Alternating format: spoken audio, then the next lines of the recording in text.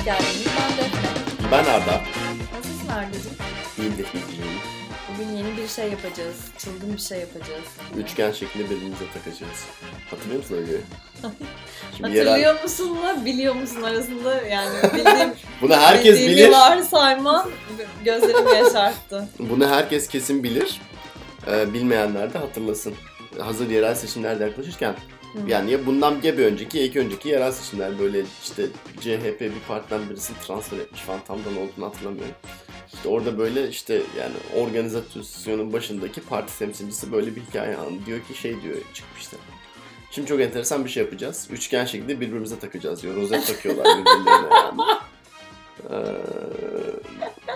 Ama laf olarak o zamanların meşhur laflarından birisiydi. Şimdi ne yapacağız? Üçgen şeklinde. Şimdi çok enteresan bir şey yapacağız. Üçgen şeklinde birbirimize takacağız. Ama o zamanların meşhur kalıplarıydı bunlar. Bir de Adnan Şenses. Bunu kim yapmıştı ya? Ya bunu. Yok. NTV'nin bir spikeri. Spikerin adını da biliyorum lanet olsun. Özgür Yılmaz. Yani neden biliyorsun? İşte çünkü beraber çalıştığım bir akademisyen hocamın ismini paylaşıyor. Ben de işte Özgür Hoca'nın ismini Google'larken hep Adnan Şenses'le alakalı bir şey çıkıyor. Adamın suratı gözümün önüne geldi ya.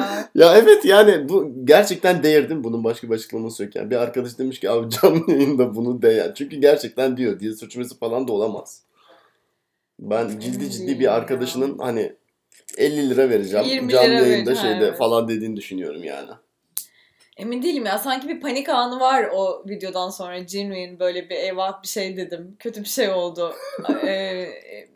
Hazırlıksız yakalanma doğallığı yok mu? Adam o kadar iyi oyuncu muymuş? Bilmiyorum. Yani. Bence işte ulan bunu yaptık da başımıza ne gelecek? Acaba fark edecekler mi gerilimi hissediyorum ben orada biraz daha. Olabilir. Bir daha geri dönelim buna podcast'tan sonra. Gerçekten. Videoya. Üçgen şeklinde birbirimize takalım. O da beni güncellemeni istiyorum bu konuda. Biraz belli ki geride kalmış. Tabii ki. Early 2000's bunlar artık. Nasıl kaçırdım ya? Yıl olarak 2009-2010 falandır herhalde ya. Üçgen şeklinde birbirimize takacağız mı? Herhalde. 4. Evet. Olmuş yine de epeyce. Tabii. Ama siyasi tarihimizin önemli çıkışlarından birisidir yani. Evet neyse biz de bugün minik bir çılgınlık yapacağız ve kısa bir bölümle umuyorum ki. Yersen. Şöyle bir yarım saat kadar Spider-Man konuşacağız. Vay dakikada verdin çok iddialısın. Verdim ya sen verince tutturamadık birkaç kere. Bakalım bir kere de ben vereyim ne yapacağız yani. Evet. Yani biraz da bu konuda azıcık cehaletim de söz konusu. O yüzden iddialı gelemeyeceğimi düşünüyorum. Lafı oradan buradan 1000 tane eş anlamlı sözcükle uzatamayacağımı düşünüyorum. Dolayısıyla aslında güvenim ikimize de tam. Neden peki cahilsin Defneciğim? Ne tartışacağız da neyi bilmiyorsun yani bugün tartışacağımız? Bugün Spider-Man tartışacağız. Hayır Spider-Man de Daha filmin adını yanlış söyledim baştan olma. Niye canım Spider-Man tartışacağız işte. Spider-Man Into the Spider-Verse. Ben direkt filmin adını Spider-Verse. Neye gittiğimin bir haberim yani. Film. Çok karışık. Şimdi eskiden Spider-Man filmleri vardı. Sam Raimi'nin yönettiği. Tobey Maguire'ın başrolünde oynadı. Bunlar Spider-Man 2, Spider-Man 3. Evet. Sonra Sony yani Spider-Man'in asıl yapım haklarına sahip olan şirket reboot etti bu evreni. Baştan aldı bir daha. Andrew Garfield'ın başrolünde oynadığı ve Mark Webb'in yönettiği. Adımın soyadı da Webb ve Spider-Man yönetiyor. Biraz komik değil mi? Gerçi ne kadar iyiymiş. 2B ile yazılıyor soyadı ama gene de yani bulabileceğini inanıyorum ben. Bu sefer Amazing Spider-Man ve Amazing Spider-Man 2 oldu. Bu genç çocuğun hikayeleri mi bunlar? Hayır. Bu Andrew Garfield ve Emma Stone oynuyor. Ha tamam anladım. Evet. Bu filmlerde. Sonra Sony bu işi beceremediğini anlayınca haklarının bir kısmını Marvel'a sattı. Marvel sinematik evreni ve işte başta o Marvel'ın. DC miydi? Tobey Maguire'ın. Bunların hepsi Sony. Tobey Maguire da Sony. Evet. Ha tamam. Ama baklar olmuyor yani falan. Tabii ki bir de hani orada bir böyle bir complementarity dediğimiz bir hikaye var yani. Spider-Man'in aslında Marvel evreninde olması herkesin daha çok işine geliyor falan yani sinematik evrende. Dolayısıyla onlarla özel bir anlaşma yapıp onlara sattılar. İşte Marvel'ın ilk filmini izledik geçen sene mi 2 sene önce mi ne? Spider-Man Homecoming. Bu genç çocuk. Evet bu genç çocuk Tom Holland. Bunların hepsi genç çocuklar. Ben neden Andrew Garfield'la Tobey Maguire'ın genç olmadığına inanmaya çalışıyorum bilmiyorum ama. Diğer çocuk tam böyle 15-16 yaşında falan neredeyse. Yani 16 değil de 20'lerinin çok başlarında bir çocuk değil mi? Liseden üniversiteye geçiyor falan. Evet. Halasının yanında kalıyor. O çocuk sanki bana daha genç. Tobey Maguire falan üniversitede değiller mi bu çocuklar? Şu bakımdan haklısın. Yani karakter olarak Tobey Maguire'ın oynadığı karakter üniversitedeydi. Andrew Garfield'ın oynadığı karakter lisedeydi. Ben onu izlemedim ama Emma Stone'u. Doğru söylüyorsun. Tom Holland'ın karakteri de lisede. Ama aslında şunu da söyleyeyim. Çizgi romanlarda bu karakter aslında lisededir. Yani. Evet. Liseli Anladım. bir gençtir. Dolayısıyla o zaten Sam Raimi'nin kendi yaptığı bir şeydi.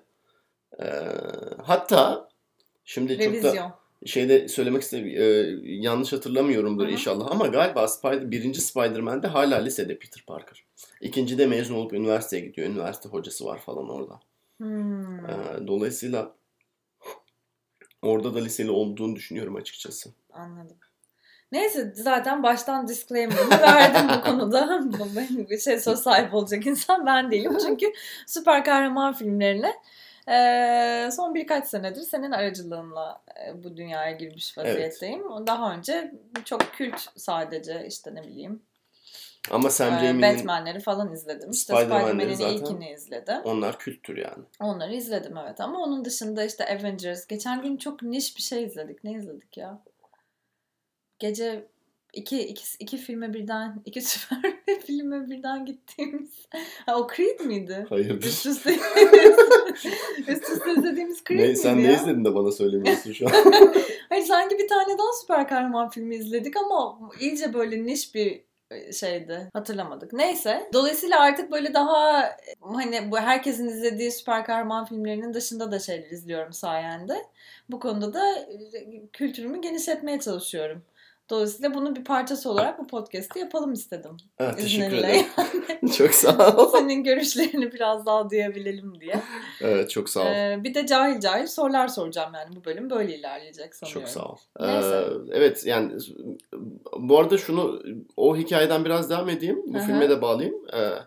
Bu izlediğimiz film olan animasyon filmi Spider-Man Into the Spider-Verse. Evet. Çok da güzel pozitif tepkiler alan ve büyük ihtimal çok büyük ihtimal en iyi animasyon Oscar'ını da kazanacak olan film. Golden Globe'u da aldı değil mi? Golden Globe'u da aldı. Yani bu sene o ödül kategorisinde hani ambargo koyacak olan ambargo olmaz. O ambargo mu olur ona ne denir? Ambargo başka bir şeydir. Ambargo koymaz. Ama anladık. Dinleyicimiz de İnşallah anlamışlardır yani. ve bana küfür etmemişlerdir Türkçemin zayıflığından ötürü. Senin Türkçenin zayıflığına laf edeceklerse beni direkt benim konuştuğum sırada mute ediyor derken işte sessiz oluyor olmaları lazım. Şekil bir ağda görüldüğü üzere. Şu anda bizi Oktay Sinanoğlu falan dinlediyse. Mehpare Çelik varken burada sen de Oktay Sinanoğlu. Neydi o? Bye Bye Türkçe. Hatırlıyor musun o? Hayır. Ya Oktay Sinanoğlu'ndan da önce vardı aslında o Bye Bye Türkçe. Bye Bye Türkçe. Evet. Çok meşhur bir kitaptı. Ben lisede hazırlıkta falan çok meşhurdu. Edebiyat hocamız herkese mutlaka okuyun derdi. Böyle şey mi? Türkçe muadilleri mi? Bye Bye Türkçe Oktay Sinanoğlu'nun kitabıymış ya. Öyle mi? Neyi yerine kullanmamız gerektiğini falan mı öğretiyor? Hala işte dilini kaybeden bir toplum daha sonra her şeyini kaybeder. Gibi yani politik çıkarımları da olan bir eser. Türkçe of'tu benim bahsetmeye çalıştığım şeyin adı. Ya bu niye bu kadar dağıldık şu anda? Türkçe of ne? Vardı. Feyza Hepçilingirlerin. Feyza Hepçilingirlerin bir kitabı Türkçe of. Ne bu? Bye Bye Türkçe aynı şey işte o. Bye Bye Türkçe'nin bunu beğenen bunu da beğendi. Diye Amazon'un önerdiği eserlerden bir tanesi. Anladım. Bayağı etkiliydi biz lise hazırlıkta okurken bayağı şeydi. Tartışılan bir kitaptı yani. Bana gelmemiş. İşte bana da pek bizim gelmemiş ki hala. gelmemiş. Hegemonya yerine ambargo diyorum. Ki bu arada da kafamın arkasından çıkarttım ve hegemonya olduğunu düşündüm bu kelimenin. Evet. Demek ki bana tam oturmamış. Neyse ne diyorduk? Hegemonya. Evet. Oscar'larda da işte büyük ihtimal hani Oscar'ı alacak olan film bu. Evet. Ve hala yapım olarak Sony'nin bir yapımı. Yani haklarının bir kısmını işte Spider-Man karakterinin görünme haklarını Marvel'a satmasına rağmen işte hala asıl intellectual property dediğimiz haklar, telif hakları Sony'de yani. Şimdi cevahiri sorumla bir gelebilir miyim? Avengers'da Robert Downey Jr.'ın zaten amatörlüğüme bak. Karakterin adını söylemek yerine Iron Man'in altındaki böyle biraz usta çırak ilişkisi yapan karakter Spider-Man'di değil mi? Evet. Tam o yüzden Marvel'a girebiliyor, Avengers'a girebiliyor. Evet. Yani normalde şimdi bunların hepsi Marvel, ya çizgi roman şirketi olan Marvel'ın Tamam. Ürettiği karakterler. Evet. Sorun şu ki çizgi roman şirketi olan Marvel 80'lerin sonunda 90'ların başında falan baktı batacak. Yani ciddi bir finansal krize geçiyorlar. Bu sefer çeşitli firmalara bu çizgi romanların telif haklarını satmaya başlıyorlar. Sinema öyle mi? Yani sinemaya uyarlanışları öyle mi oluyor? Bir dakika. Bir dakika beni. Özür dilerim.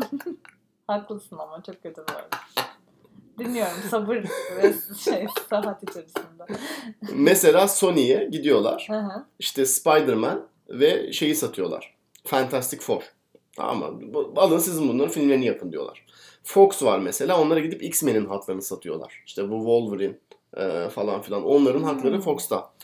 Sonra 2000'lerin başlarına falan filan gelince onların ellerinde zaten çok az şey kalıyor. Ama bu kalanla diyorlar ki biz bir yapım şirketi kuralım. Bu kalan B tipi süperhero'lar. Çünkü telif haklarını satmadıkları süperhero'ları tamam. Evet. Onlardan bir evren kuralım diyorlar. Dolayısıyla işte Marvel sinematik evren dediğimiz şey aslında zamanında para etmemiş ve Marvel'ın elinde kalmış ve nispeten B klasmanı diye nitelendirilebilecek karakterlerin olduğu evren. Iron Man mesela çizgi romanlarda hiçbir zaman Spider-Man kadar meşhur olmadı. Belki Hulk var biraz. Yani bir tık o seviyede olan. Onun haricindekilerin hepsi ikinci seviye falan. Hulk ama DC'nin değil mi ya? Yok o da Marvel. İşte. Biraz önceden çalışsaymışız. Bana şöyle bir neydi? Beşiktaş'ın 11'ini çizdiğin gibi bana da keşke bu bir Marvel Universe DC evet, ne yazık ki bu konudaki neyse güzel oluyor. Bilinçlendirici oluyor. Evet. Yani daha sonra bunlar işte bu yapım şirketini kurup böyle evren falan muhabbetiyle meseleyi iyice büyütünce Disney alıyor zaten Marvel yapım şirketi. Şu anda Disney'de yani hakları. İşte mesela Disney'de gidip şey yapıyor yani hani Sony'ye. Abi siz kaç senedir Spider-Man filmi çekmeye çalışıyorsunuz, beceremiyorsunuz. Hani gelin nasılsa zaten çizgi roman evreninde Spider-Man buna dahil. Filmlerde de buna dahil olsun. Parayı da kırışalım kendi aramızda falan filan diye bir anlaşma yapıyorlar. Müthiş bir business değilmiş. Evet. Dolayısıyla bizim bu Tom Holland'la gördüğümüz işte Iron Man'in mentorluk yaptığı Spider-Man o anlaşmanın bir eseri. Reboot edildiği universe dediğin bundan bir önceki. Ondan bir önceki. Yani onu da reboot etmeye çalışıp beceremeyince dediler ki artık tamam biz bunu yapamıyoruz. Sizin evreninizde olsun. Hani ikimiz de daha iyi olur. İkimizin içinde daha iyi oluruz falan dediler. Anladım. Öte yandan hala Spider-Man'in hakları Sony'de. Sony de yine aşırı saçma bir şey. Bir Spider-Man evreni kurmaya çalışıyor. Ama içerisinde doğru düzgün Spider-Man koyamadığından dolayı. Çünkü asıl gördüğümüz Spider-Man Marvel evreninde onun kötü karakterlerinden bir evren yaratıyor. Bu sene Venom diye bir film vizyona girdi. Tom Hardy'nin başrolünde oynadığı. Öğretmenimin çocuğunun korkulu rüyası olmuş kahraman ya. Öyle mi? Evet böyle hocam işte geliyor ofise uyuyamamış falan. Niye böylesin diyoruz. İşte yavrum gece uyuyamadı çünkü Venom girmiş rüyasına ve izlememiş. Okulda bahsediyorlarmış. Büyük hype olmuş. Gece işte böyle siyah Spider-Man diye anlatıyormuş. Bayağı üzücü. O yüzden Venom azılı düşmanım oldu. Evet ne yazık ki. Geçen gün bu arada uçakta denk geldim ve ben de biraz göz ucuyla baktım. Yani çok dikkatli izlemedim. Zaten dikkatli izlenebilecek bir film değil çünkü çok kötü yani gerçekten. Ürkütücü mü peki? Yani böyle çok bir şey. Yani grotesk mi? Biraz alışıksan. 5 yaşındaki bir çocuktan bahsettiğimiz için burada tabii. Evet şey değil. Şimdi işin bir de daha enteresan da bir tarafı var. Yakınlarda Fox yapım şirketi böyle. Artık ama. Disney'de aşırı emperyalist bir şey olduğu için onu da satın aldı. Hala bu anlaşmayı sanırım tamamladılar.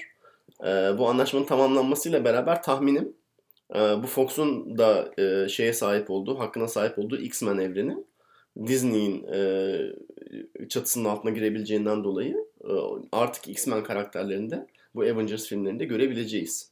Ama bu konuda kimse düz bir açıklama yapmıyor. Tahminim de şu stratejik olarak bunu geride tutmaya çalışıyorlar. Çünkü bu işte Avengers'ın bir sonraki filmi zaten çok ciddi bir şey olacak.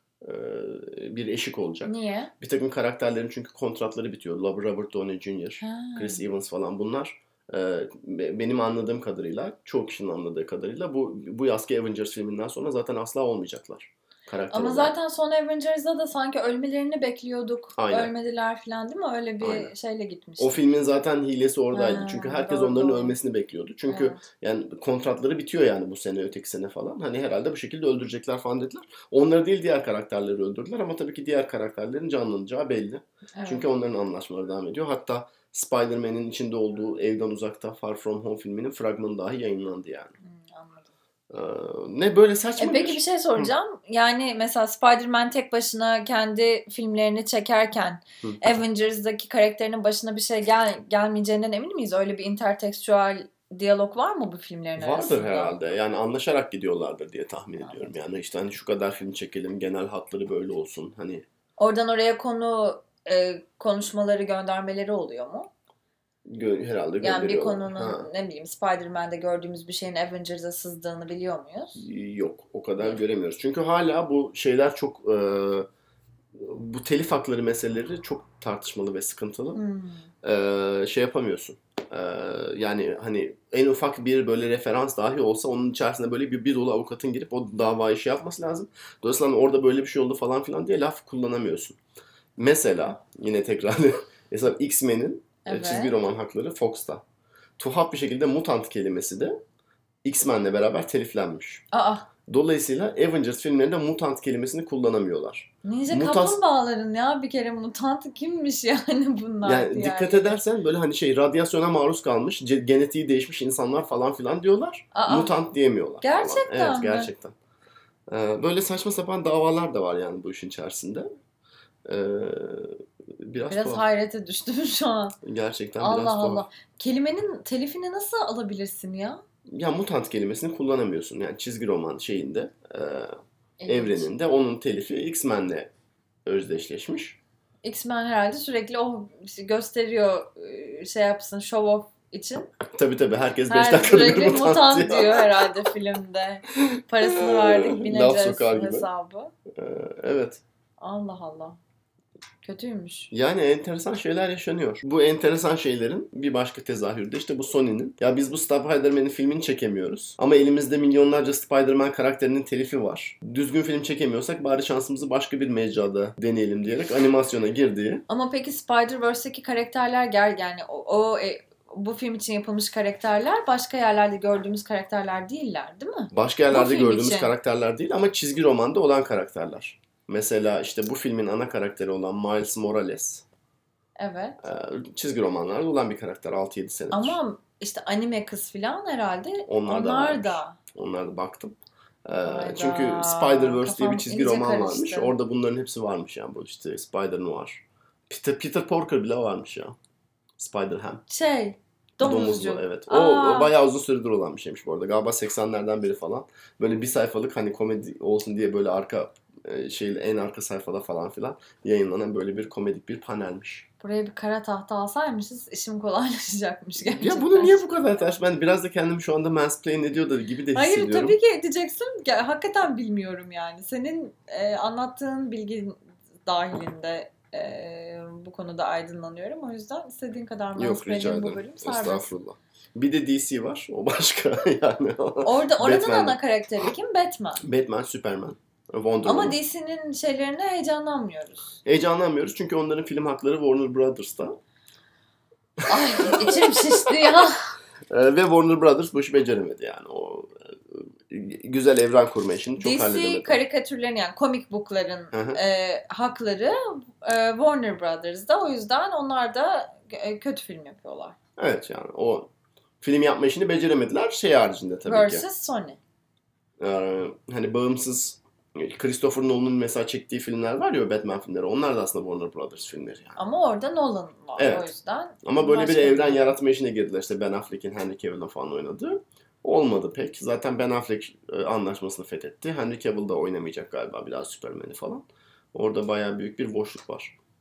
Anladım. Bir tek Wonder Woman oradan biraz tuttu. İş yaptı. Son izlediğimiz Wonder Woman o da Warner Bros. Evet. Brothers. O konuya girmeyelim. Girmeyelim, iyice kafam karıştı. Marvel Cinematic Universe falan bunları da biraz atalım. Yani biraz değineceğiz bunlara falan ama neticede bahsettiğim şey şu. Sony denen bir şirket var. Bunun elinde bir takım haklar var. bu hakları kullanıp doğru düzgün film çekemiyor. O zaman diyorlar ki biz bir animasyon filmi çekerek bütün bu karakterleri de yedirelim. Buradan da böyle yeni bir aslında bir evren, işte Spider-Verse dedikleri şey, işte örümcek evreni bahsedip çıkartıp oradan aslında başka karakterler de yaratabiliriz falan diyorlar. Yani bu fikir olarak çok kötü bir fikir gibi duyuluyor. Yani ben bu neydi, sinopsis okuduğum zaman ya da bu film ne diye okuduğum zaman dünyanın en tırt fikri. Yani ellerinde bir şey kalmamış, para kazanmaları lazım. Olan işte temcit pilavı gibi sunalım. Hiçbir yenilik de beklemiyordum filmden. Seni de konu olarak bunu duysan, Sony'nin böyle bir şeye giriştiğini bilsen. Evet. Fikren seni heyecanlandıran bir fikir mi bu mesela? Yok, heyecanlandırmaz. Peki bu filme ne oldu da oldu? Bunu beğendik merak ediyorum yani. Niye filmi beğendik ve niye beğendik? Film genel olarak da niye beğenildi? Yani biraz konuşmak istiyorum. Hem kendi animasyon filmi olarak değeri nedir? Bu Marvel Universe'ın içindeki diğer filmlerle akrabalığı nasıl? Stil olarak bize yeni ne söylüyor? Biraz böyle hani filmi kendi başına da bir animasyon filmi olarak konuşabilir miyiz? İlla Spider-Man'le bir angajmanımızın olması ya da bu Marvel Universe'ı sahiplenmemiz, önemsememiz gerekiyor mu bu filmi beğenmek için? Böyle kafamda birkaç tane ana kanal var benim. Senin de soruların dahilinde konuşuruz ama bir bakalım niye beğendik? Biraz ondan bahsedelim istersen. Tabii ki. Niye beğendin anne bu filmi? Ya şuradan başlamak istiyorum galiba biraz. Çizgi roman uyarlaması olan filmleri bazen şundan dolayı beğenmiyoruz. O kadar çok şey bir arada yürütülmeye çalışıyor ki. Şimdi bunun bir sinematik tarafı var. Yönetmenin bir vizyonu var. Karakterin kendisiyle ilgili bir takım oturtulması gereken özellikler var. Bunlar zaten başlı başına zor şeyler. Bir de bunun üzerine onu böyle daha geniş bir evrene bağlamaya çalışıyorlar. O filmde olan gelişmeler başka filmleri etkiliyor. İşte onun yayın tarihinin böyle çok doğru zamanda olması lazım ki işte diğer filmlerle aynı sırada gelsin falan. Yapım süreci çok stresli ve bu stresten dolayı çok fazla müdahale var. Yani o kadar çok oynak, değişken şey var ki bu süreci etki eden. Sonuçta ortaya çıkan filmler biraz böyle oluyorlar. Karaktersiz oluyorlar. Stüdyo müdahalesinin çok olduğunu hissedebiliyorsun. Yönetmenin filmde istediği şeyi biraz olsun yapmaya çalıştığını ama tam olarak da yapamadığını hissediyorsun.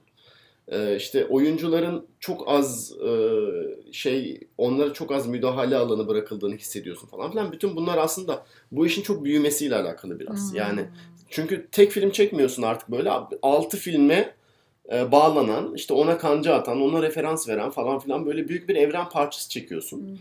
Görsel dilinin işte o evrende tutarlı olması lazım falan filan. Yani herkese çok az böyle alanı veriliyor. Müdahale alanı veriliyor. Yanlış hatırlamıyorsam son izlediğimiz Avengers'la ilgili bu konuda bir başarı biçmiştik sanki, öyle değil mi? Yanlış mı hatırlıyorum? Çok fazla şeyi karıştırmadan aynı anda yapmayı başarıyor. Evet. Değil mi? Benzer bir yerden sanki takdir etmiştik Avengers'ın ama filmini. ya onu da yaparak yapıyor hala. Bir takım şeylerden ödün veriyor. Ödün verdiği şey de şu: karakter gelişimini falan komple sallamış atmış. Yani şu varsayımla sinemaya gelmesini istiyor insanın ki yani hani günümüzde doğru bu. Ama yani yine de bir sinema filmi için ne kadar doğru strateji ya da işte sinemanın gelişimi için ne kadar doğru şey tartışılır.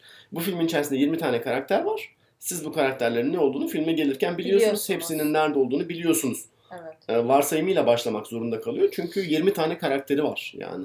O kadar kalabalık filmin içinden başka türlü çıkabilmesi mümkün değil. Dolayısıyla büyük bir fedakarlık yapıyor. Burada peki kaç tane karakterle baş ediyorduk ve karakter gelişimlerine ne kadar hakimiz? O yüzden belki de hani Spider-Man'i önemsememiz önemli mi? Evet. Spider-Man'i bilmemiz önemli mi? Yani şöyle, çok fazla karakter var bu filmde de. Yani zaten yine işte Spider-Verse diyoruz, örümcek evreni falan. Hem birden fazla örümcek adam var yani fragmanlardan anlayacağınız üzere. Hem de böyle bir dolu kötü adam var falan. Gelelim. Bunun güzel tarafı şu: birincisi, büyük bir evrene o kadar bağlı değil. Türünün ilk örneği yani bu Spider-Verse şeyinin. Yani daha fazla film gelir bundan sonra.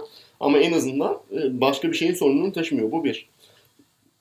İkincisi, nispeten diğer süper kahraman filmlerine göre düşük profilli bir film. Yani bütçesi olarak, pazarlaması olarak falan filan.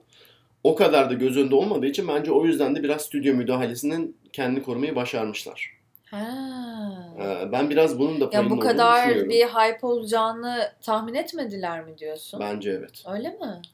O yüzden mi peki bu kadar biraz düşük bütçeli olması, bir retro havası var. Yani filmin estetiğini ve dilini konuşacağız ama bu retro seçimin bu kadar biraz ekonomik bağlamının olduğunun farkında değildim mesela ben.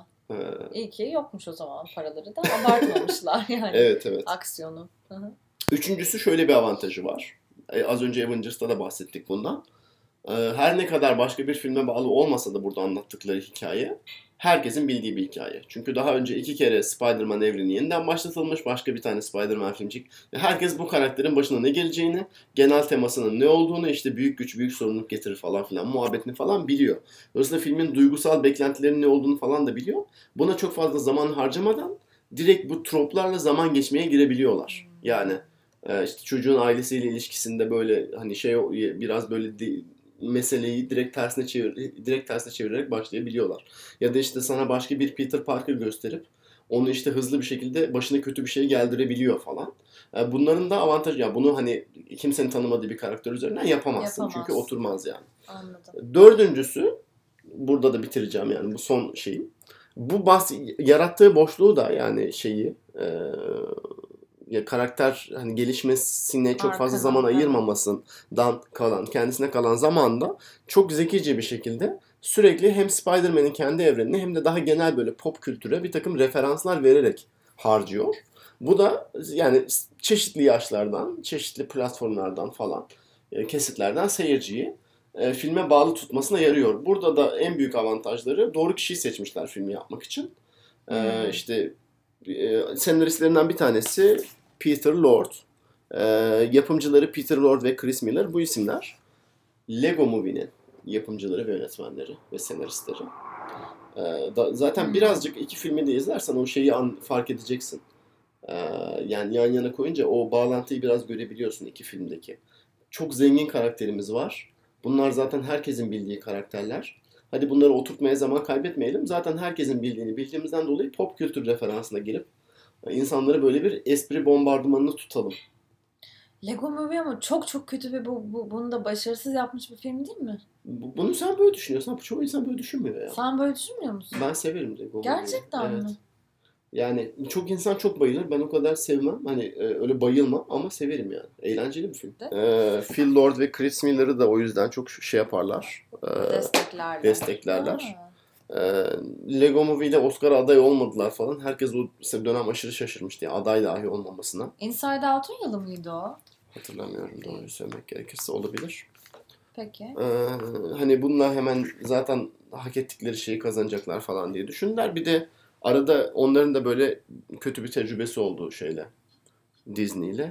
Çünkü Star Wars filmlerinden bir tanesini, Han Solo filmini aslında bunlar yönetmeye başladılar falan. Sonra yapımın ortasında onlar. Evet. Ne anlaşmazlıkları olmuştu? İşte yine stüdyo müdahalesi. Aynı sorun. Bunların çektiği filmin tonunun işte Star Wars evrenindeki hitap etmemesi, diğer filmlerle uyumlu olmaması falan gibi böyle bir sorun yaşadılar benim anladığım kadarıyla. Şimdi çok daha merak ettim. Acaba Star Wars'a nasıl bir müdahalede bulunurlardı diye aslında. Ya işte o ara çıkan yorumlar şeydi. Çok fazla doğaçlama yaptırıyorlarmış aktörlere. Birincisi işte o biraz endişeye sokmuş şeyi. İkincisi biraz takvimde gecikmişler falan. Hani böyle şeyler hani bu filmde yapabiliyorsun mesela. Hani çünkü şu Spider-Man Into the Spider-Verse 6 ay sonra çıksa ne olur? 1 sene sonra çıksa ne olur? Hani biraz daha uğraş falan. Bir de tabii ki fandom korkusu da var yani. Star Wars'un fandom'u çok sahiplenici ve senin daha önce bunu konuşmuştuk yani çok belirleyici, anlatıyı da fazla müdahale eden bir kitlesi var.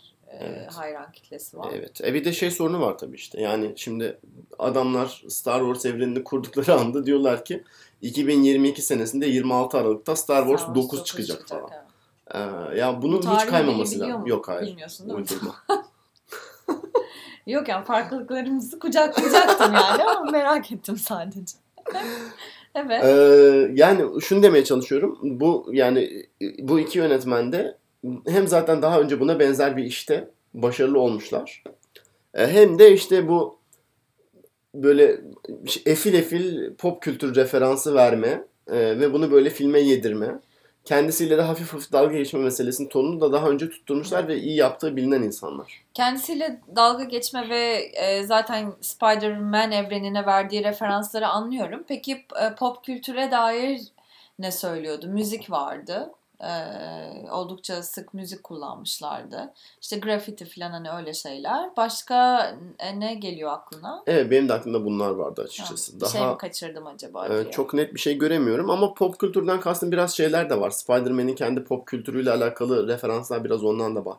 Yani işte Sam Raimi'nin filmlerine referanslar var. İşte bu Spider-Man'in şeyleri falan meme olan hani şeyleri var. Evet, işte birbirini gösteren 2 tane Spider-Man falan. Hani eriyen dondurma Spider-Man. Aynen, eriyen dondurma. Hani onlarla da dalga geçiyorlar yani. Onlar da aslında pop kültürün bir parçası. Tamam. Dolayısıyla hani şey yapmıyorlar yani işte böyle sorumluluk sahibi acayip depresif süper hero işte şey böyle amcasının ölümüyle yıkılmış mahvolmuş falan filan. Hani onun şeyini sürekli vicdan azabını çekiyor falan filan meselesine fazla eğilmeden hani hem bunu duygusal tonunu da eksik bırakmayıp tanıyıp güzel kelime oldu. Evet, yani hem böyle bir şeyin varlığından haberdar olduklarını belli edip hem de çok fazla zaman ayırmadan hani aslında siz bundan biraz fazla sıkıldınız çünkü sürekli bu ısıtıp önünüze koyuldu biliyoruz demeye de getiriyorlar meseleyi. Evet, doğru. Güzel özetledin filmi niye beğendiğimize dair. Galiba söyleyecek zaten başka bir şeyim kalmadı. Yok, özür dilerim. Peki sen bu filmin nesini sevdin Defne? Yani seveceğim beklemiyordum diyordun. Evet, beklemiyordum çünkü bence fikir olarak çok lame yani. Niye bu filmle ilgilenelim? Ama Allah Allah bu kadar çok beğenildi. Herhalde bir bildikleri vardır. Biraz da sana güvendiğim için gittim yani. Ya ben şeyini beğendim. Hem hakikaten daha hafif yani süper kahraman filmlerinde her zaman istedikleri kadar radikalleştirmeye çalışsınlar. İstedikleri kadar narratifi ters döndürmeye çalışsınlar. Bu kadar şeyiyle yani daha mizah tonu olan kendi filmlerine ve kendi dünyasına da bu kadar self-reflexive yani işte ne deniyordu ona bulmuştuk Türkçesini kendine içkin tonunu bu kadar dengeli tutturması çok hoşuma gitti. Bence yani evet tabii ki bir şey veriyor sana hani Spider-Man'i ve hikayesini ve bütün bu referansları hani bilmen gerekiyor durumunu veriyor ve o yüzden de karakter gelişimiyle çok uğraşmıyor. Ama bence bunları bilmeden ve bu dünyaya o kadar da hakim olmadan ya da Spider-Man'i ya da o evreni önemsemeden de sana kolay zaman geçirtiren bir film. Oradaki karakterleri tek başlarına ya da onların aralarındaki arkadaşlığı, ilişkiyi sana önemsettiriyor. Yani böyle bir arkadaşlık teması alt tonu da var. Ben görselliğini de çok beğendim. Bence animasyon olarak da onu zaten konuşacağız da yani yarattığı her bir Spider Örümcek Adam evrenine yeni bir görsel dünya da yaratmış. Dolayısıyla o geçişliği de beğendim. Ya tabii hem film dünyasına değil böyle olunca comic book'lara da yani kitaplara da konuşmuş oluyor ve aslında comic book estetiğine de konuşmuş oluyor.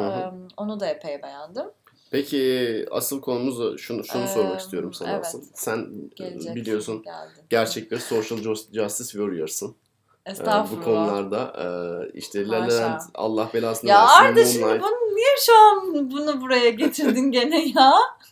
Şu güzel pazar akşamında yapılacak iş mi yani? Yalnız bir şey diyeceğim şimdi tabii ki ben de Moonlight'ı çok seviyorum ama La La Land'cıyım yani bu şeyde ikilide sen. Anlamaya zaten 17 bölümdür bunu anlamayan dinleyicimiz artık bizi dinlemesin. Her bölüm ya böyle bir şey olamaz. Şuna gelmeye çalışıyorum. Spider-Man konuşuyoruz gene getirdin lafı ya. Çok bilendim şu an sana. Bu programı devam ettiremeyeceğim. Evet. Şimdi birkaç ay önce First Man'e gittik. Yani La La Land'ın yeni film. Ben hiç beğenmedim. Gerçekten nefret ettim yani filmden. Yani bu da sana La La Land ile ilgili konuşmak için bahane oldu yani. Bu sezon First Man'i gitmeyeydik ya. Hayır, şuraya getirecektim. Aşağı yukarı bir hafta önce de gittik ya. If Beale Street Could Talk'a. Ve onu da beğenmedik yani o kadar. Ya. O beni biraz içimi rahatlattı ne yalan söyleyeyim yani. Hani. Niye?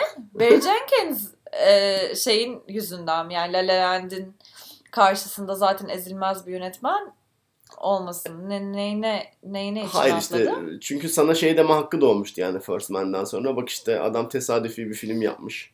zaten o bir daha işlemez falan filan. Senin seveceğin bu adam kalitesiz bir yönetmen falan filan deme hakkı Chazelle bulmuştu. için. Demin Evet. Chazelle için. Ben de Yine artık de buna derim. cevap verebilirim. Bana da cevap hakkı da. Bak Barry Jenkins de aynı filmi bir daha çekmeye çalışmış diyebilirim ve açıkçası haksız da olmam Hiçbir yani. bir şey diyemem karşısında çünkü gerçekten çok kötüydü yani. Yani onu yaptık hani o tuttu bir daha yapalım falan diye. Ya gerçekten hayatımda bir kez daha Barry Jenkins şatı denen bu işte kameranın böyle karaktere böyle tuhaf bir şekilde odaklandığı ve karşıda hafif slow motion'lı falan filan. Böyle titrediği. Bir kez daha görmek istemiyorum bunu ya. Evet ya, If Beale Street Could Talk başka neyle konuşuyor? Biraz Widows konuşacağız umarım ilerleyen zamanlarda. Belki Widows'la Bence beraber. bütün bu artık siyahi filmlerini bir şeye toplarız ya. Black Klansman falan filan da oradan bağlarız. Onu da konuşmadık. Üf, evet. Evet tamam, artık onların neyse, hepsini gelecek bir bölüm konuşuruz. şeye bağlarız. Bir evrene, sinema evreni. Tövbe yarabbim, estağfurullah. Tamam, şimdi gene niye La La Land'e nereden gelmiştin? Nereden gelmiştim? Sen bir Social Justice Warriors'ın. Güya. Şimdi Niye? bu Çünkü şeyin cazı beyaz kurtardı. Evet. İşte Emma Stone, yine söyleyeyim de buradan boş boş kavga ediyor olmayalım. İşte Emma Stone en sonunda evli mutlu çocuklu olmadan başarılı sayılamadı. Ama erkek işte bekar olsa da gayet başarılı sayıldı. Neyse, evet, bunlar yüzünden tabii bir anlaşmazlığımız, ebedi bir anlaşmazlığımız mevcut. Social Justice Warrior'la alakası yok da. Sen inkluziviteteye geleceksin değil evet. mi? Türkçesini de söyle. Dahiliyetçilik. Bilmem. Güzel çevirdim. Nasıl uydurduysam artık. Dahiliyetçilik. Yani peki öyle devam edelim. Biz dahiliyetçilik demiş olalım. Yani filmde işte kaç ana karakter var? 6 tane ana karakter var. Hepsinin de seslendiği bir aslında hem alt kültürü var. Hem de farklı ırklardan, farklı cinsiyetlerden böyle bir çeşitlendirme yapmışlar. Sen seversin La La Land'ın giriş sahnesi gibi işte şeyden, her milliyetten. Benetton reklamı giriş sekansı. Neyse. Evet, yani biraz kadın temsili ya da bu inklüzivite meselesi ne kadar eğriti durmuş. Sadece dahil etmek için, çeşni yaratmak için mi konulmuş bu karakterler diye düşündük. Düşündürtürürdü yani teoride. Ama bana izlerken sanki zaten doğal olarak bu evrenin haleti ruhiyesi buymuş kadar doğal yapmışlar bu. Her milletten, her dilden Spider-Man eklemeyi. Evet, yani aralarında böyle hem bir şey var. Yani hepsinin işte bu dediğim biraz görsel dille de desteklenen. Evet. Yani her birinin ayrı bir kültürden geldiği hissettiriliyor. Buna rağmen aslında hepsinde ortak bir tema etrafında birleştiğine dair de işte bizim bildiğimiz Spider-Man'in işte etrafında kurulmuş olan işte vicdan azabı ve sorumluluk diye işte özet geçebileceğimiz temel temadan aslında bütün karakterlerin her ne kadar farklı şeylerden, zeminlerden gelmiş olsalar da etkilendiğine dair bir takım izler de var. Böyle bir dayanışma hissiyatı da var. Doğruyu yapmaya çalışıyorlar, yani hakkaniyetli davranmaya çalışıyorlar falan, öyle bir evet. sorumluluktan bahsediyoruz değil mi? Evet, ve yani hani şey güzel, hani işte senin de dediğin gibi zaten bir beyaz Peter Parker var yani klasik. Evet. Ama işte bir Hispanik bir dostumuz var. Bir işte beyaz bir kadın var.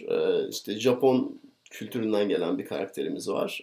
Daha böyle karikatürize olsun diye eklenmiş başka karakterler de var falan. Ama en azından onlar da Spider-Man'in başka hitap ettiği insanların bir şeyi yani. Temsili en azından. Evet. Alt kültürlerinin işte temsili. Aynen. Spider-Man. Peki şunu... Biraz beyaz kadın da bu arada sanki hafif queer aurası da var. Beyaz kız da azıcık böyle hani o gender bending. Olabilir. Biraz rolleri yapan, sınırlarını zorlayan bir tarafı da var. Olabilir. Şimdi şunu soracağım. Peki işte yani filmin ana karakteri olan mesela Miles.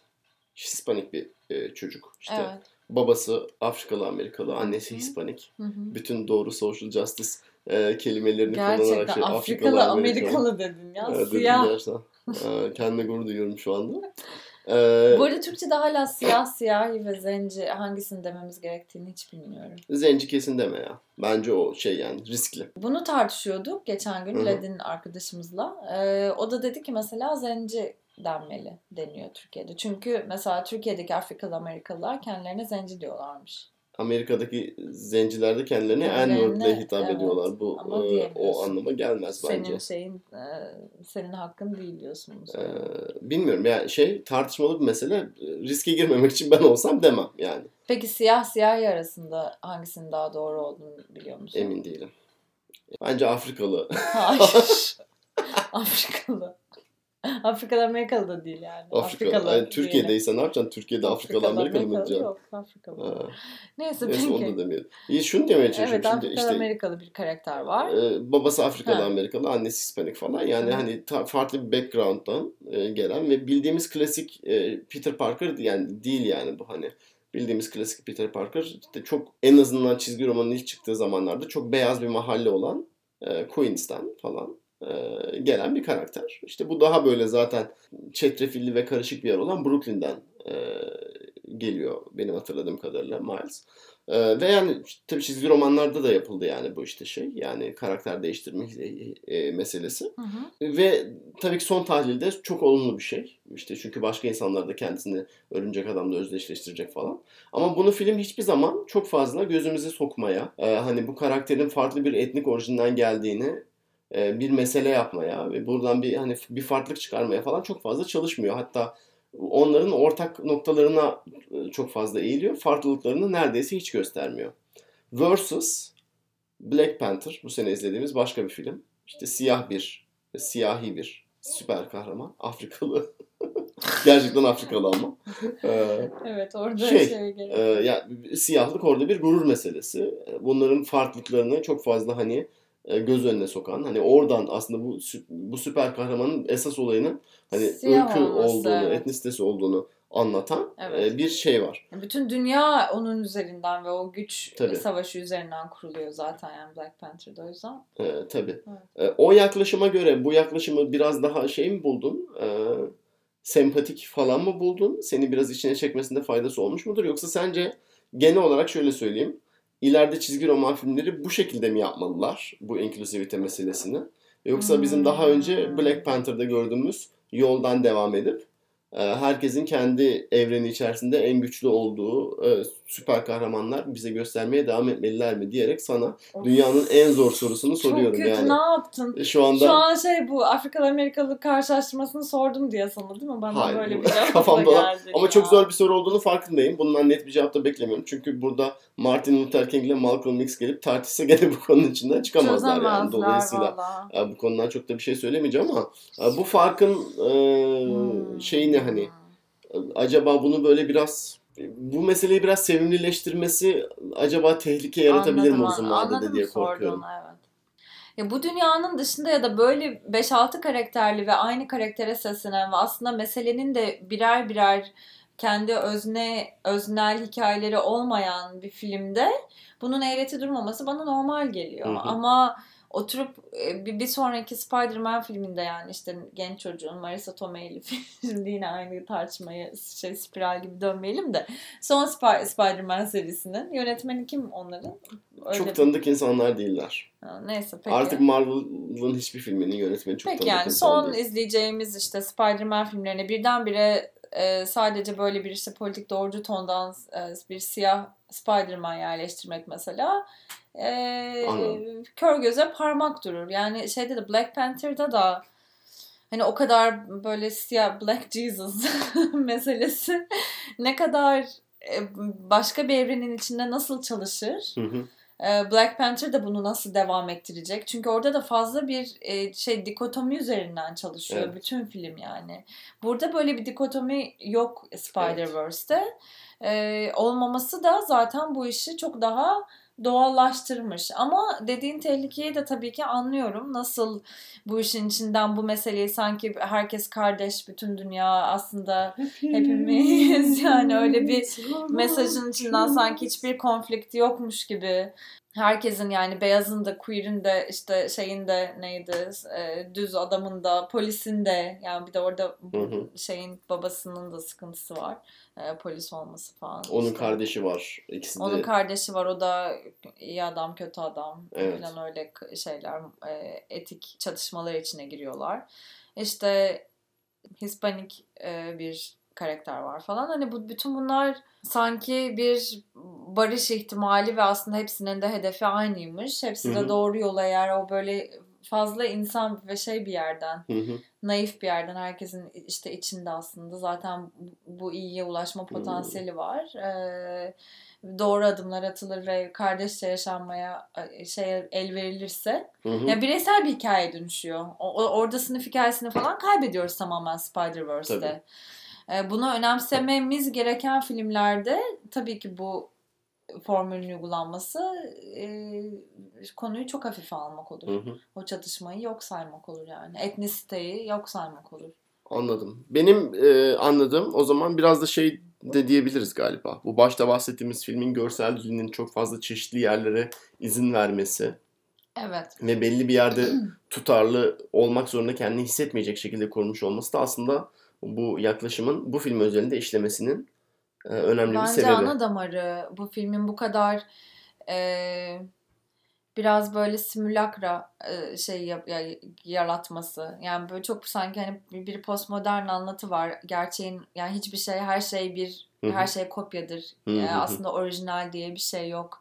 Her şey birbirinin bir tezahürüdür falan hani diyen böyle postmodern teorinin sanki görselliğe dökülmüş hali gibi izledim yani. Ben hep o böyle simülakrum aklıma geldi izlerken.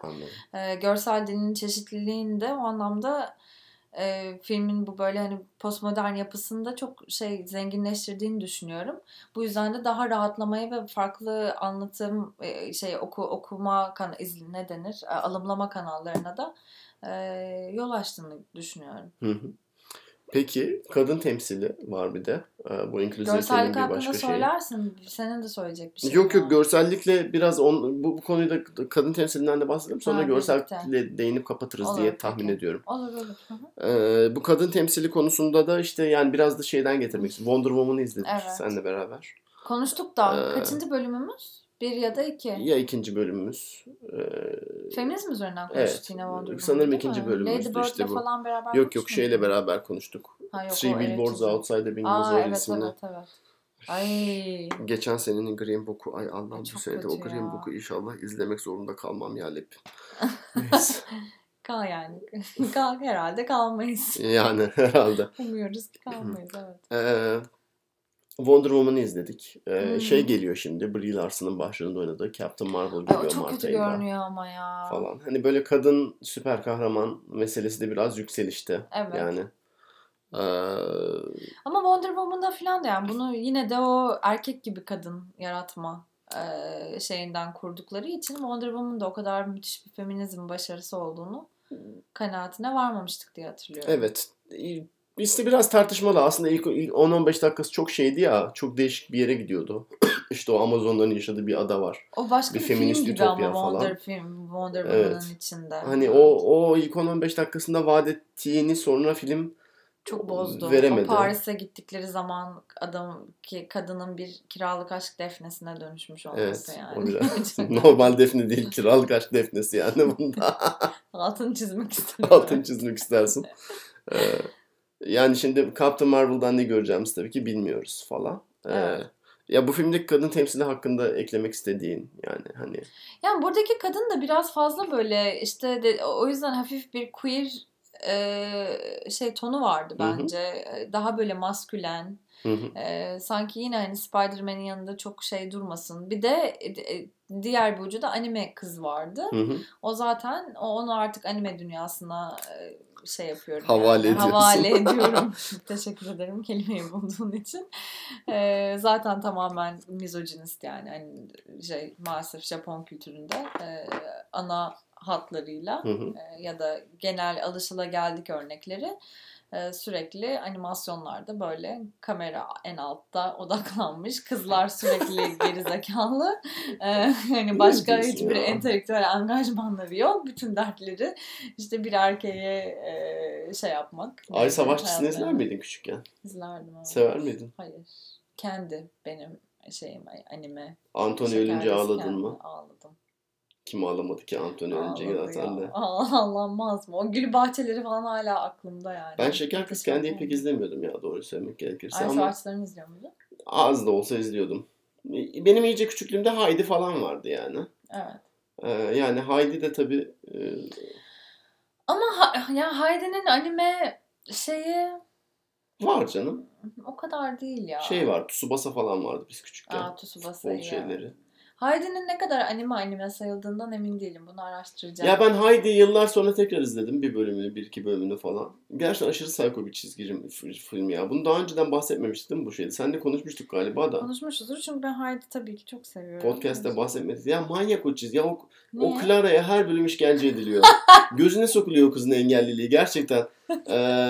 Ya evet öyle bir sıkıntı var. Yani şey falan yapıyorlar zaten. Güya iyileştireceğiz diye kızı.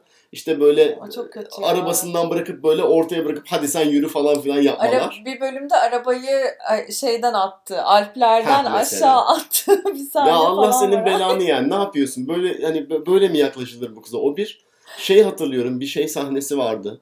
Yıllar sonra izledim işte tekrardan. Böyle bunlar böyle kalabalık bir böyle masanın etrafında oturuyorlar falan böyle bir yemek. Çocuklar da etrafta koşup oynuyor falan.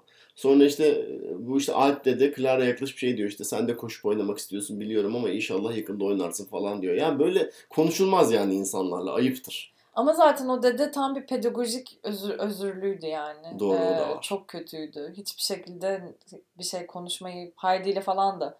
Anca bölüm sonra belki son 1-2 bölümde Heidi'ye sevgi göstermeyi falan Doğru. öğreniyor. Yani onun olayı oydu zaten. Adam konuşmayı, iletişim kurmayı, sevgi göstermeyi bilmiyordu. O da var. Ama yani şey hani ya gene de işte ya bu genel bu Clara yaklaşım. Heidi ile Peter, Clara üçü beraber gidiyorlar. Heidi ile Peter etrafta koşup oynuyorlar. Clara'yı bırakıyorlar, unutuyorlar falan. Böyle o kadar çok olay yaşanıyor ki ben Clara'ya gerçekten çok üzülüyorum ya. Clara'ya hepimiz üzüldük ama Bayan Rottenmeier'ın karşı şeyinde, gözetiminde bir çile hayatı. Ama sanki Heidi Peter birlikte dağda falan böyle Clara'yı tepeye çıkarıyorlar.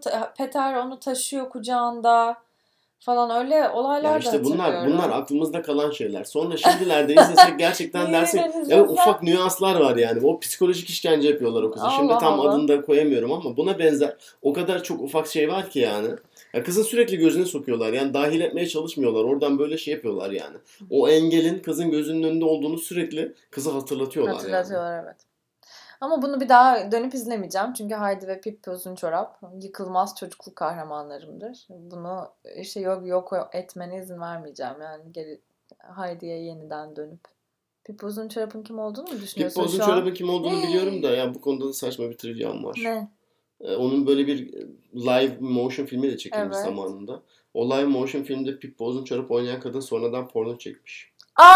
Nasıl? Vallahi pornosu varmış Gerçekten mi? Bir bu beni çok şaşırttırdı. Bir de şunu da söyleyeyim. Ya bu konuya nasıl geldik gene? Ne bileyim. Teletubbies'te Pui'yi oynayan aktris. Onu biliyorum ama onu. Bu çok şey değilmiş. Bir dakika nasıl Pippi Uzunçorap'ın pardon yanlış hatırladım. Ya. Sanırım şu olmuş. Çok affedersin. Pippi Uzunçorap oynayan kadın günümüzde bir aktivist. Yani hani bayağı pozitif işler de yapıyor yani. Tamam. Derneklerle falan çalışıyor. Yanlış hatırlamıyorsam şimdi inşallah doğru hatırlıyorumdur. Kocasıyla zamanında kendi aralarında çektikleri bir video varmış falan. Boşandıktan sonra kocası iğrenç bir insan olduğu için bu videoyu piyasaya sürmüş. Kadın da daha sonra şey demiş yani ben bunu kaldırmakla uğraşacağım ama hani sahipleneyim en azından da hani para kazanayım mı ya da işte hani o parayı da başka bir yere bağışlarım falan filan demiş. Ve kabul etmiş yani o videonun olduğunu hani. Dolayısıyla yani piyasada alınabilecek bir videosu varmış yani kendisinin.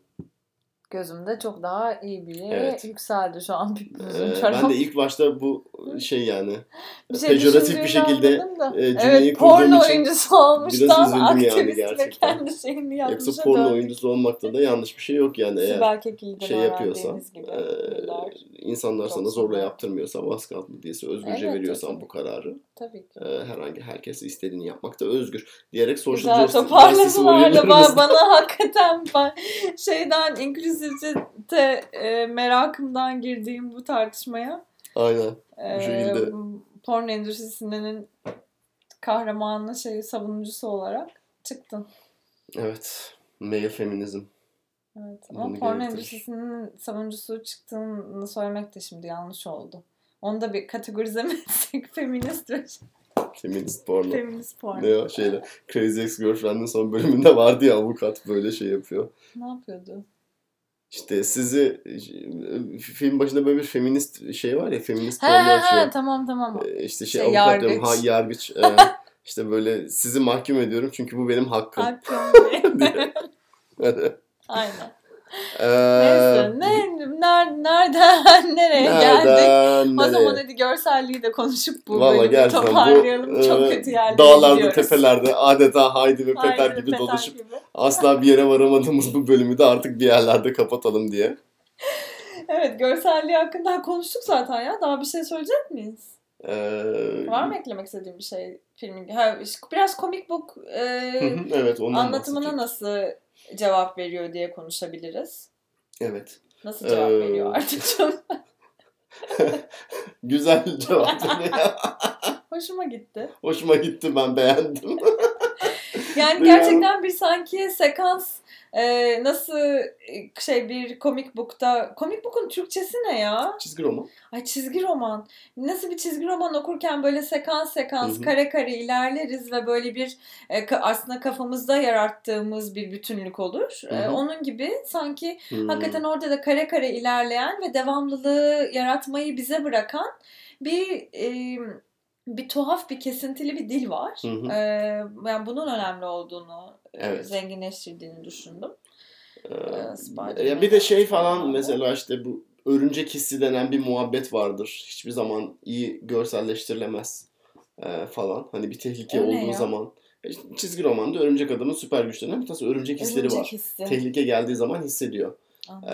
Yani bunu filmlerde falan hiçbir zaman doğru görselleştirildiğini falan fazla görmedim. Biraz çizgi romandaki o eklektik yapıdan da biraz destek alarak görselliğinde bu meseleyi falan iyi görselleştirmişler. O da biraz daha şeyi tamamlamış, hikayeyi tamamlamış. O bakımdan da güzel bir şey olduğunu düşünüyorum. Tabii işte en büyük artısı 6 tane karakter, 6 tane background'dan geliyorsa onları bir arada koyabileceğin tek mecra aslında böyle bir animasyon filmi çekmek. Herhalde bu görselliğin en büyük avantajı o. Yani Spider Noir diye bir karakter var. Onun evreni işte baya böyle işte film noir'larda gördüğümüz evren falan. Hani o karakter döndüğü zaman film çok sıkıntı yaşamadan o tona geçebiliyor. Orada birkaç dakika harcayıp sonra tekrar bizim evrenimize geri dönebiliyor falan. Bunu şeyde yapmak çok zor. Gerçek sinemada yapmak. Live motion dediğimiz şeyde yapmak çok zor. O bakımdan da bunun avantajlarını da kullanmışlar tabii. Anime dünyası için de öyle. Evet.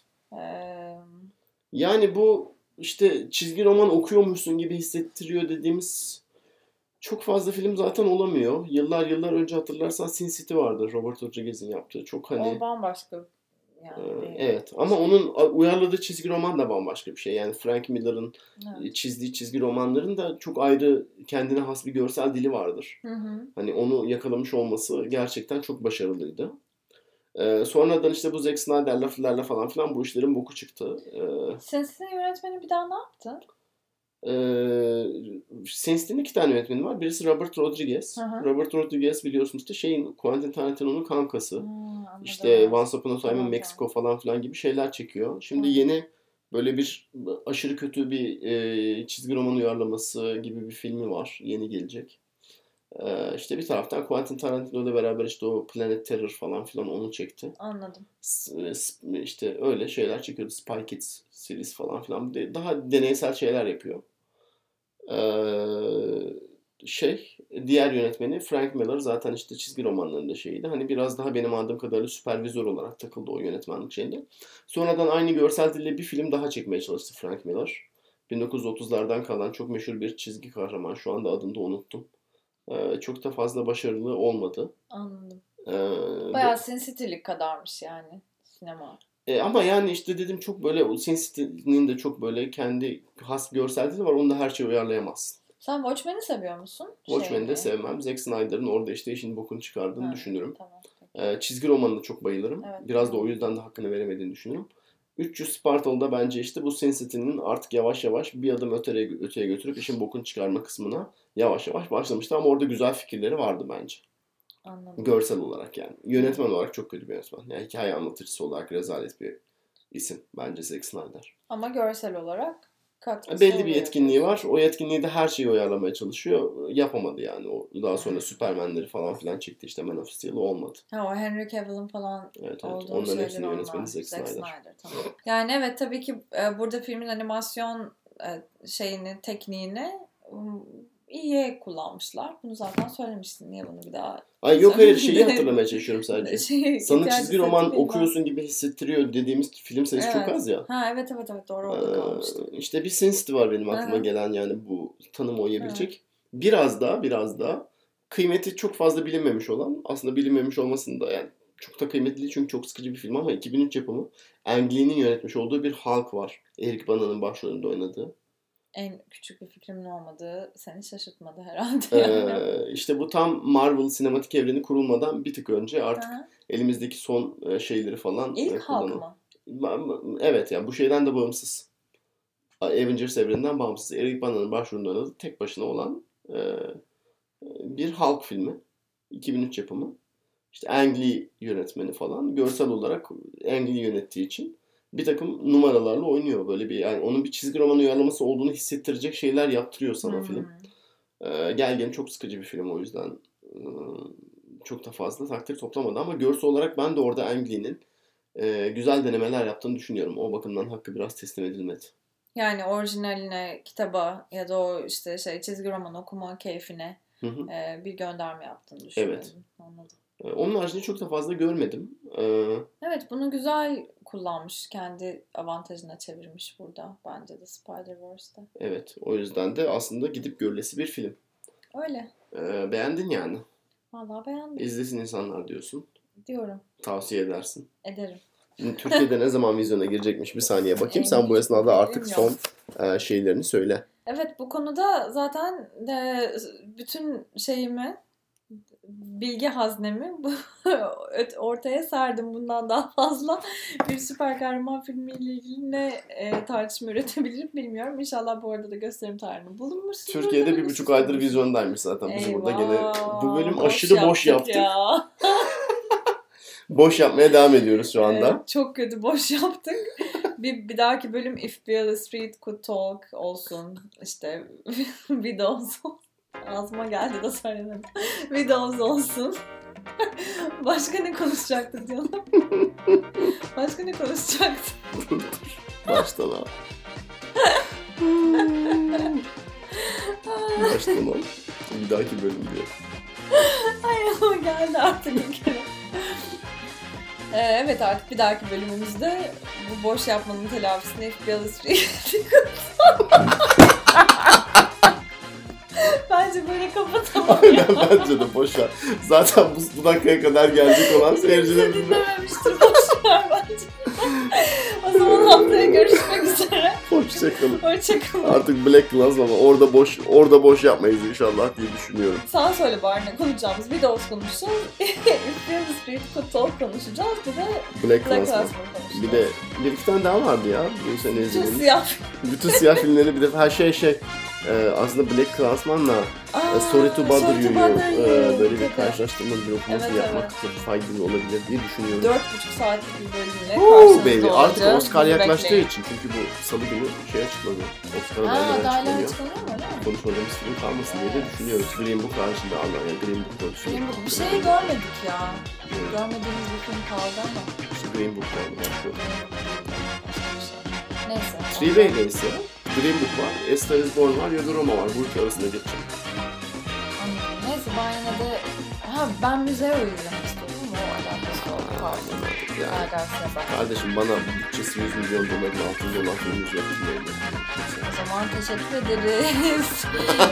Kendinize iyi bakın. Hoşçakalın. Hoşçakalın. Görüşürüz.